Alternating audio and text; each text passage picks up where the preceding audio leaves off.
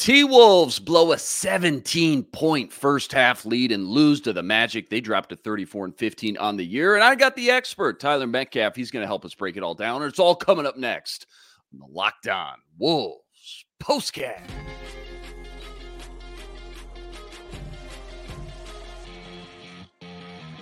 You are Locked On Wolves Postcast, part of Locked On Minnesota on the Locked On Podcast Network. Your team every day. What's up? What's up? Back in the lab, back at it. Another T-Wolves Postcast episode right here on the Locked On Sports Minnesota Network. You got myself, Luke Inman, at Luke_Spinman. That's the man. Been a while. Tyler Metcalf on Twitter, at TMetcalf11. And Tyler, before we jump into all the action, quick reminder, tonight's episode brought to you by FanDuel. Make every moment more with America's #1 sportsbook and official sportsbook partner of the NBA. Right now, new customers, you're getting $200 in bonus bets with any $5 bet. That's $200 when you bet just $5. Check it all out. Visit FanDuel.com/LockedOnNBA. All right, man, here's your quick elevator 30-second pitch summary. Wolves up 17 in the first half. Ant leaves the game with a little knee injury scare there for a little bit. Magic, give them credit, man. Magic, they clawed their way back. They outscored the Wolves by 10 in the fourth quarter. They end up winning it 108-106. Offense, defense, turnovers, everything that could have went wrong did for the Wolves in that second half. But, I'll just kick things off and hand it over to you. What's the big takeaways here? And I guess bigger picture, too. How important was it to win a game like this on paper? You're supposed to win that 4 out of 5 times, especially knowing you got the Nuggets, Thunder, and Clippers all nipping at your heels. That's got to eat them up, right? Yeah, and it's just a kind of a missed opportunity to get what should be a relatively easy win. Orlando's a solid team. They're big, they're physical, they're athletic, they're young, and they're feisty, as we saw tonight, and they've been that way all year. But just you execute your stuff, you run it. They executed on defense. The defense was good tonight. It was the offensive letdown yet again. And it's just kind of similar trends that we keep seeing popping up game by game. And it's not just the late game stuff where it's popping up in the middle and, big chunks in the middle of the game too. So it's just kind of that consistent lackluster approach to the offensive end that continues to, they just kind of keep shooting themselves in the foot with. Wolves shot 21% in the fourth quarter, I believe. 21%, maybe 22. Maybe I'm shortchanging them a little bit. Let's go 22. 22% in the fourth quarter. The defense fell apart too, man, and really didn't play their part like we're used to seeing anyways this year. Again, give Orlando credit. They really fought and battled back, but who gets the most blame tonight, especially when the wheels fell off in that second half and at the end of the game too? We can go into that a little bit more here later on, but the offense, the defense, a specific player or two, the coaching, who gets the most blame in that one? And easy answer is Jaden McDaniels and Mike Conley. Brutal shooting nights for both of them. Game lows, Jaden was a -12. Conley was a -13. Conley 1 of 9 shooting, Jaden 4 of 10. Questionable foul at the end there. I can kind of understand what his thought process is there, where Paolo turns on him. He doesn't want to give up an open dunk, so saved a couple seconds, try and force him to miss a free throw. Still wasn't the right call. Rudy was in the paint, but regardless, those are the easy answers. I still think it comes down to Anthony Edwards, though. If this is going to be your team, if you're going to be the next face of the league, if you're going to be this perennial all-star, you can't dribble the air out of the ball on every possession from halftime through the end of the game. And the offense got completely bogged down. The ball movement disappeared. And we saw possession after possession of just maybe one, maybe at best 2 passes. Yeah. And a lot of that was Ant not moving the ball. He was looking for his own shot. He was settling for a lot of jump shots that were heavily contested. He was 2 of 8 from 3 and 7 of 10 from 2-point range. So would have liked to see that kind of shift more towards the rim, because when he got downhill, he was getting whatever he wanted. He was patient. He was navigating traffic, but he settled for so many tough jumpers that he just never got in a rhythm, and they all felt really forced.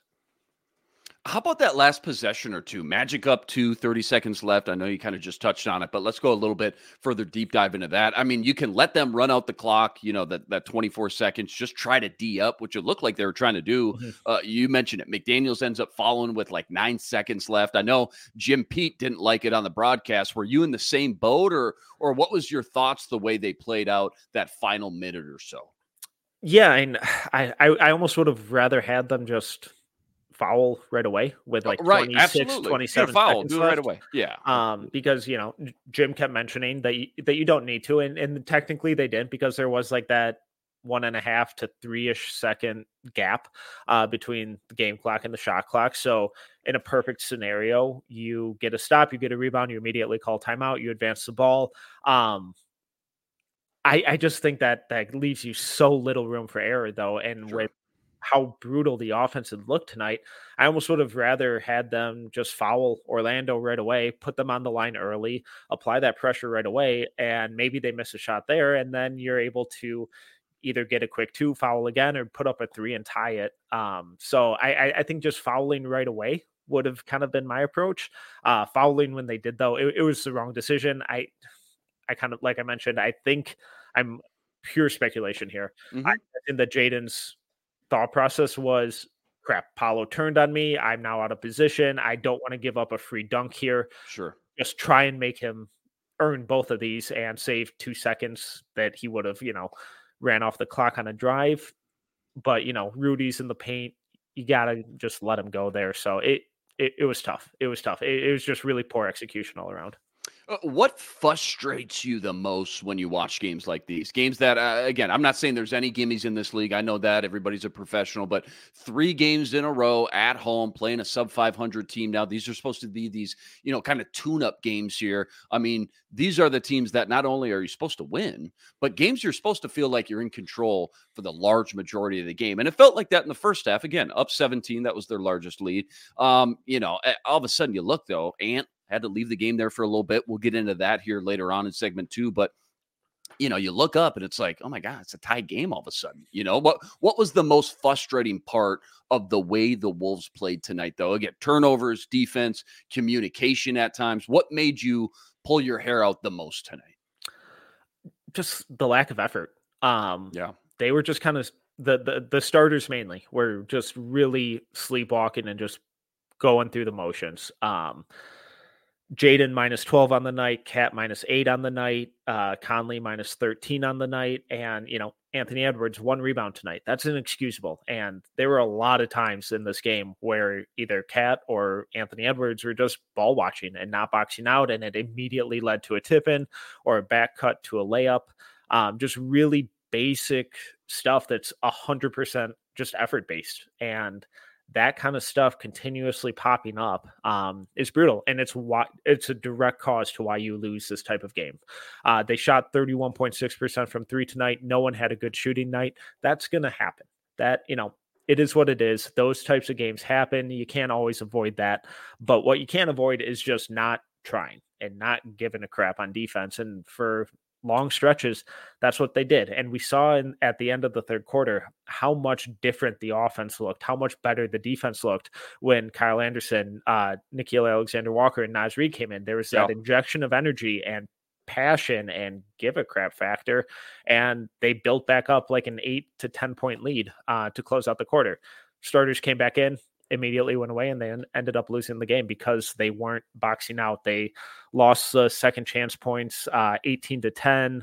They lost the offensive rebounding rate 28.6 to 15.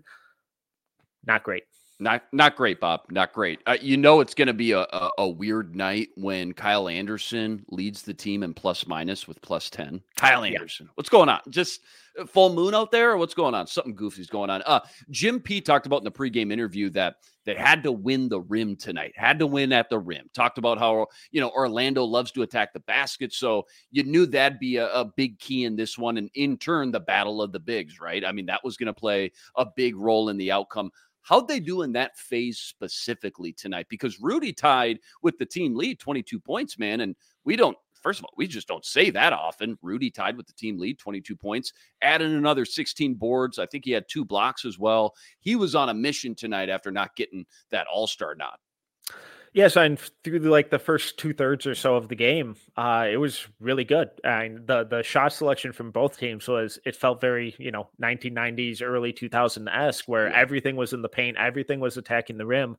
And both teams were really finishing there and kind of executing in those areas of the floor. And Orlando kept to their game plan. They kept attacking the rim. They kept utilizing their physicality and their size. They ended up with 43% of their shots coming at the rim, and they shot 72% there.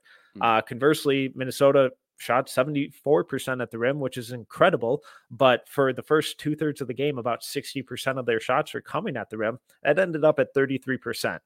And 43% of their shots came from three. On an off shooting night, that's where the offensive feel and decision making issues really come into play, because you see that shot distribution shift from an area where you're killing them, where you are finishing almost everything you put up, to an area where you're having zero success. And that's what happened tonight. And that's really where we saw that offensive kind of collapse come from. Yeah, OKC won tonight as well, by the way. That means the Wolves are now tied for first place with the Clippers and Nuggets, man. Just breathing down their neck. I got that kind of top tier right there. All four of those teams kind of clumped together. All right, plenty more deep dive from this one, including Ants play tonight, and that's all coming up right after this.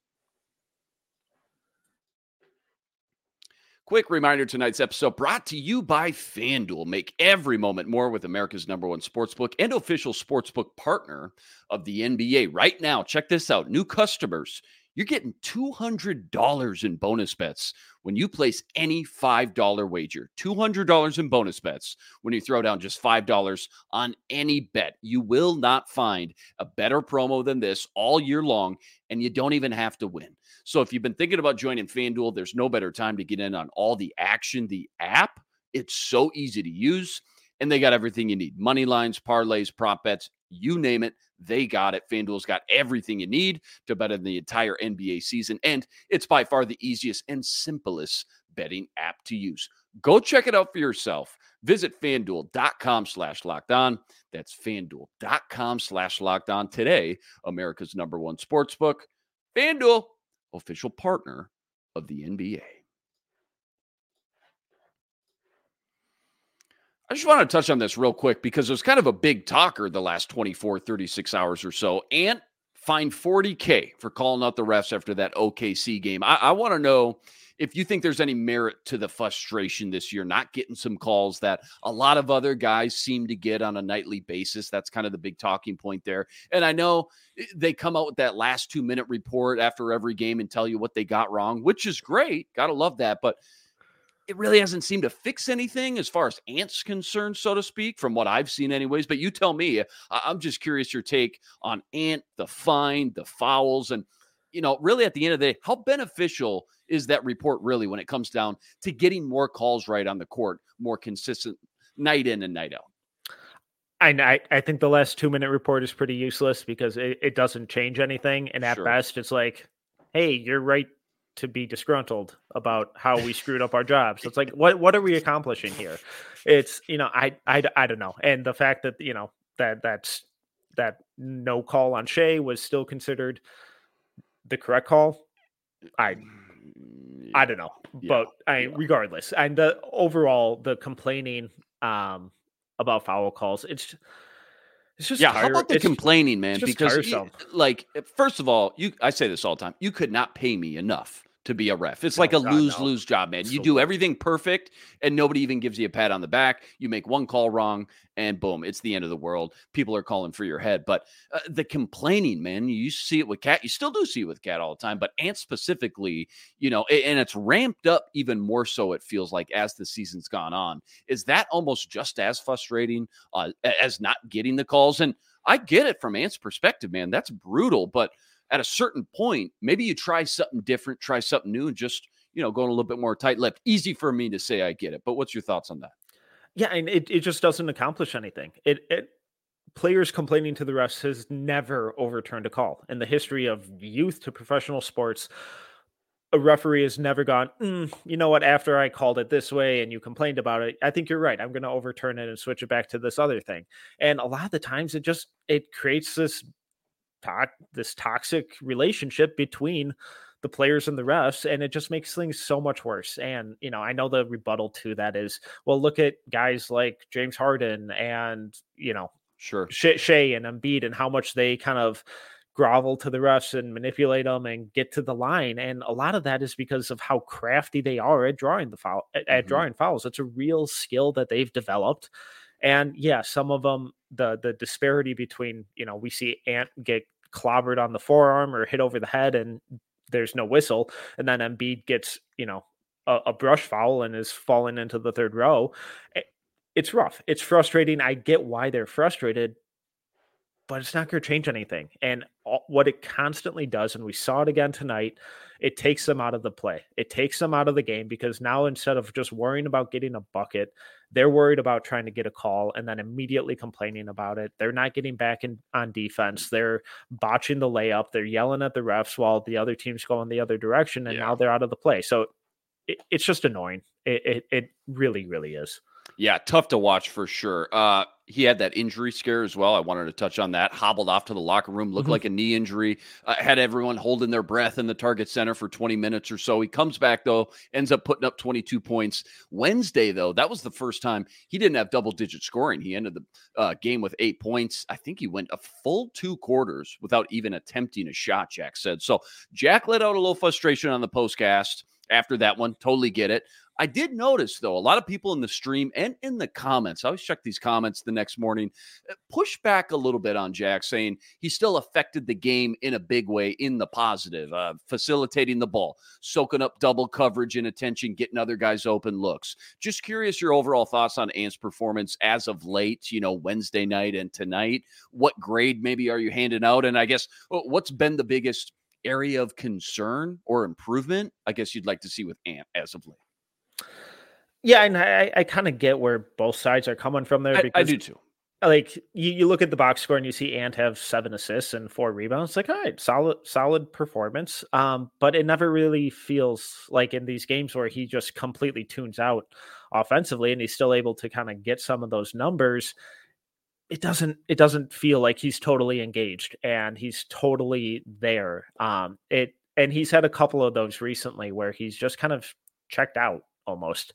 So maybe the optimistic view is it's the doldrums of the season. These guys are just eager for that all-star break. They need a week off.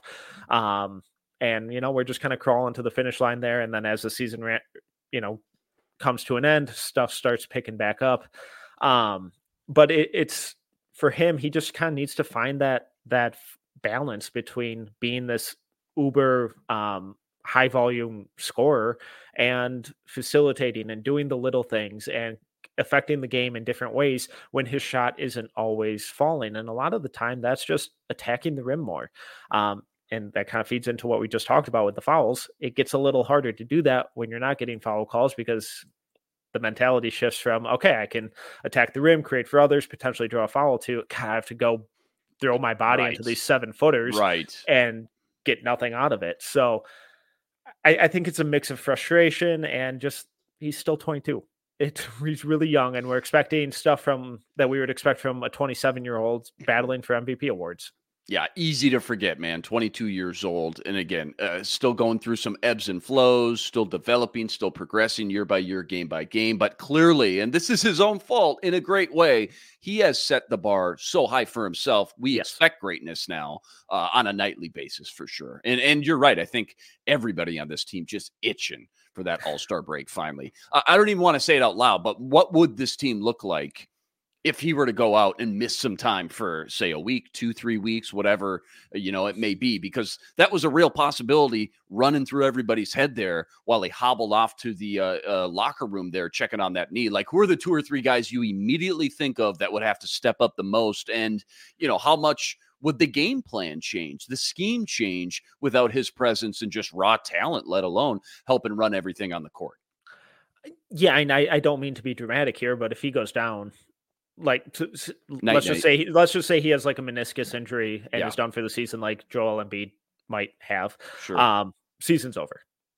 Their offense, I think right now their offensive rating is like 19th in the league, which is really bad. Yeah. If he goes down, I would expect that to plummet to bottom 5 because no one else on this team can consistently get their own shot and create for others. He's really the only reliable off the dribble threat. We see Carl do some of it. We see Niles Reed do some of it, but a lot of that is off of drive and kick stuff where they're attacking a rotating defense. So yeah, and if let's just say worst case scenario, Anthony Edwards had torn his ACL there, that it wouldn't shock me if they fell into a playing game scenario. All right, quick look at the schedule on deck, and that's all coming up right after this. Quick reminder, this episode brought to you by Quiz. Quiz? It's the next generation trivia experience. It's also the world's first platform where you can earn money playing knowledge and sports games. And for Locked On Wolves fans, they've created a new NBA quiz game where you can test your knowledge and win real cash. Play with friends or other fans and let your knowledge shine all the way to the bank. And you can play without downloading anything. Just go to app.quiz.com and start playing today. NBA Quiz is the ultimate knowledge challenge for fans that live and breathe basketball. And I've had so much fun playing it. Just go to app.quiz.com to test your knowledge and win cash today. That's Quiz with 3 eyes, just like a 3-pointer. Play now, showcase your skills, and take home cash prizes. App.quiz.com, where fans become champions. We always do this usually on a game-to-game nightly basis, but just give me a quick 60 seconds on this Magic team, man. I know they're in the East. We don't see them a lot. We don't see them a ton. Sub-500 team, but between Wagner, Banchero, guys like Suggs, I mean, they got a nice little core, nice little young nucleus, it feels like, to build around. Do you think they're close or have the parts if they can just keep developing some of those young guys? Yeah. They're really on the right track. They got off to an incredible start the first 30-ish games of the season. In a bad way? No, very good. Okay. They were like a top 4, top 5 seed in the East through about 30 games. And they've really relied on their size and their defense. They've been a really, really, really good defensive team all season. And, Minnesota's own Jalen Suggs has been a big reason for that. We saw how obnoxious he was defending Conley tonight. He's incredibly physical, and now he's starting to figure out his shot too. Paolo Banchero has really been that kind of all-around franchise star building block that you would hope to get with the number 1 pick. He's in his second year, just made his first All-Star game. Then Franz Wagner's just one of those toolsy wings. So those 3 guys are really the building blocks for them going forward. Timberwolves fans have been really frustrated with the Wolves offense. The Magic's has been even worse this year. They just have no shooting on this team at all. And once they kind of start finding those off-ball shooters, they have some young guys in the wings, like a Caleb Houston, like a Jett Howard, where if they hit, they're really going to change the fortunes and the outlook for this team going forward. But once they add some shooting around those jumbo wings like Franz and Paolo, their fans should be really, really excited about their future. And my apologies, Jeff called me out here. Orlando is not a sub 500 team. My bad. 25-23, and they have been injured quite a bit. But to your point, man, being injured, still have the record that they have. You're right, man. The trajectory is pointing up for sure with them. And I'm a big NFL draft guy, and I know it doesn't equate NFL draft to NBA draft. But Suggs, what are we talking? Top 5 pick, top 10 pick. Banchero was what? Top 3 pick, and then Wagner in there as well, top 15 pick. Again, I know it's different NFL draft versus NBA draft, but when you're hitting on those early first round picks, man, that's all it takes in the NBA to hit on 2 or 3 of those guys, right? Yeah, and we saw with the Timberwolves that they hit on 1. Two with Carl, but recently with Anthony Edwards, completely flipped the fortunes and the outlook and projection of this franchise. So it's like you said, it's very different because in the NFL, I'm a big Lions fan. So this last year, they hit on 4 guys in the top 40 picks. Dude, Lions, man, totally crushing these drafts, dude. Incredible. Crushing. And that's such a huge part of their turnaround, obviously, as well. And it's just been crazy to see. I mean, I know the kind of the running joke or theme is like after in the NBA draft, after like pick 13 or 15, doesn't really matter. when you hit on like a Jaden McDaniels too at the end of round one, I forget what pick he was, 27, 28, somewhere in there. Boy, that just helps so much as well. And it's kind of in comparison, like hitting on those third, fourth, fifth round picks in the NFL as well. Just kind of the glue to the roster, glue to your team. And it just helps that development and progresses that team so much faster. We got to talk about the All-Star reserves were announced. Jack said, I think on Wednesday, he expected two of these three, Ant, Cat, Rudy, to get the nod. He was obviously right. Ant with the second nod, Cat now with his fourth. How snubbed should Rudy feel, though? Like, probably defensive player of the year, playing arguably the best ball of his career. Is the All-Star game just not the place we recognize great defensive players, or did he truly get snubbed? What do you think? Yes. It's just sorry to cop out, but I can understand both sides of it. And we look at some of the other, quote unquote snubs with like Lauri Markkanen, Domantas Sabonis, De'Aaron Fox, Rudy Gobert. Those would probably be the top four. And it's kind of where this shift back to Western Conference versus Eastern Conference has really kind of hurt some of these guys in the West, because the West is absolutely loaded. And I would assume that at least 2 to 3 of those guys would get in over some of the guys in the East if they hadn't split it up like that. So I think the Wolves deserve to have two. From an all-star game, just like event standpoint, Cat's going to be the better draw just because he's a little more offensively focused, and guys like Rudy don't ever do much in the all-star game. But from an accolade standpoint, it's tough to say anyone's been more valuable to this team and their identity this year than Rudy. So if he was upset, if he's, discouraged by it and frustrated by the lack of recognition, I get it. I can understand it. And, I don't think he's off base, but I always struggle with snubs because it's like, all right, who are you taking out? It's tough, man. It's so tough, dude. I didn't realize how small those all-star rosters were. And obviously it makes sense too, the more you think about it. But yeah, I mean, you add him, who are you taking out? It's not a game you would have very much fun playing if that was your job to figure out who goes in and who goes out.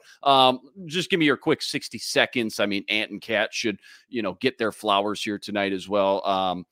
Just how well deserved, I guess, is that. Just speak to how impressive they've been this year compared to the rest of the league. Like, what areas of the game have they really stuck out and excelled amongst their peers? Yeah, and with Cat, it's a real testament to the sacrifice he's made by taking that step back, being that actual second option, and still putting up really impressive numbers where he's averaging over 20 points. He's averaging 8-ish rebounds, I forget off the top of my head, and almost on a 50, 40, 90 shooting season. As a 7-footer, that's incredible. So, and on top of that, I know it's kind of been struggling recently, but for the entirety of the season, he's playing the best defense of his career. So it's cool to see him get rewarded for all of that. And then, Anthony Edwards, he's one of the brightest young stars in the league. He is the kind of end all be all with their offense. His on-ball defense has improved a ton this year. The playmaking has taken a big jump. The scoring versatility has taken a big jump, and back-to-back all-star games at 22.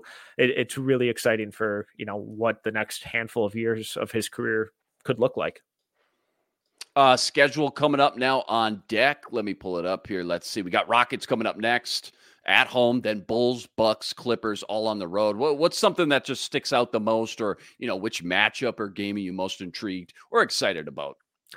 Yeah, and I think those back-to-back matchups with Milwaukee and the Clippers are going to be fascinating. Yeah. Just two of the best teams in the league. Milwaukee's still trying to figure out what they're doing defensively, so maybe, hopefully, that could be a nice little opportunity to spark plug the offense a little bit. Keeping my hopes low on that one, but who knows? And then, this team just always steps up and plays to the level of their competition. So I'm expecting the best in those back-to-back games.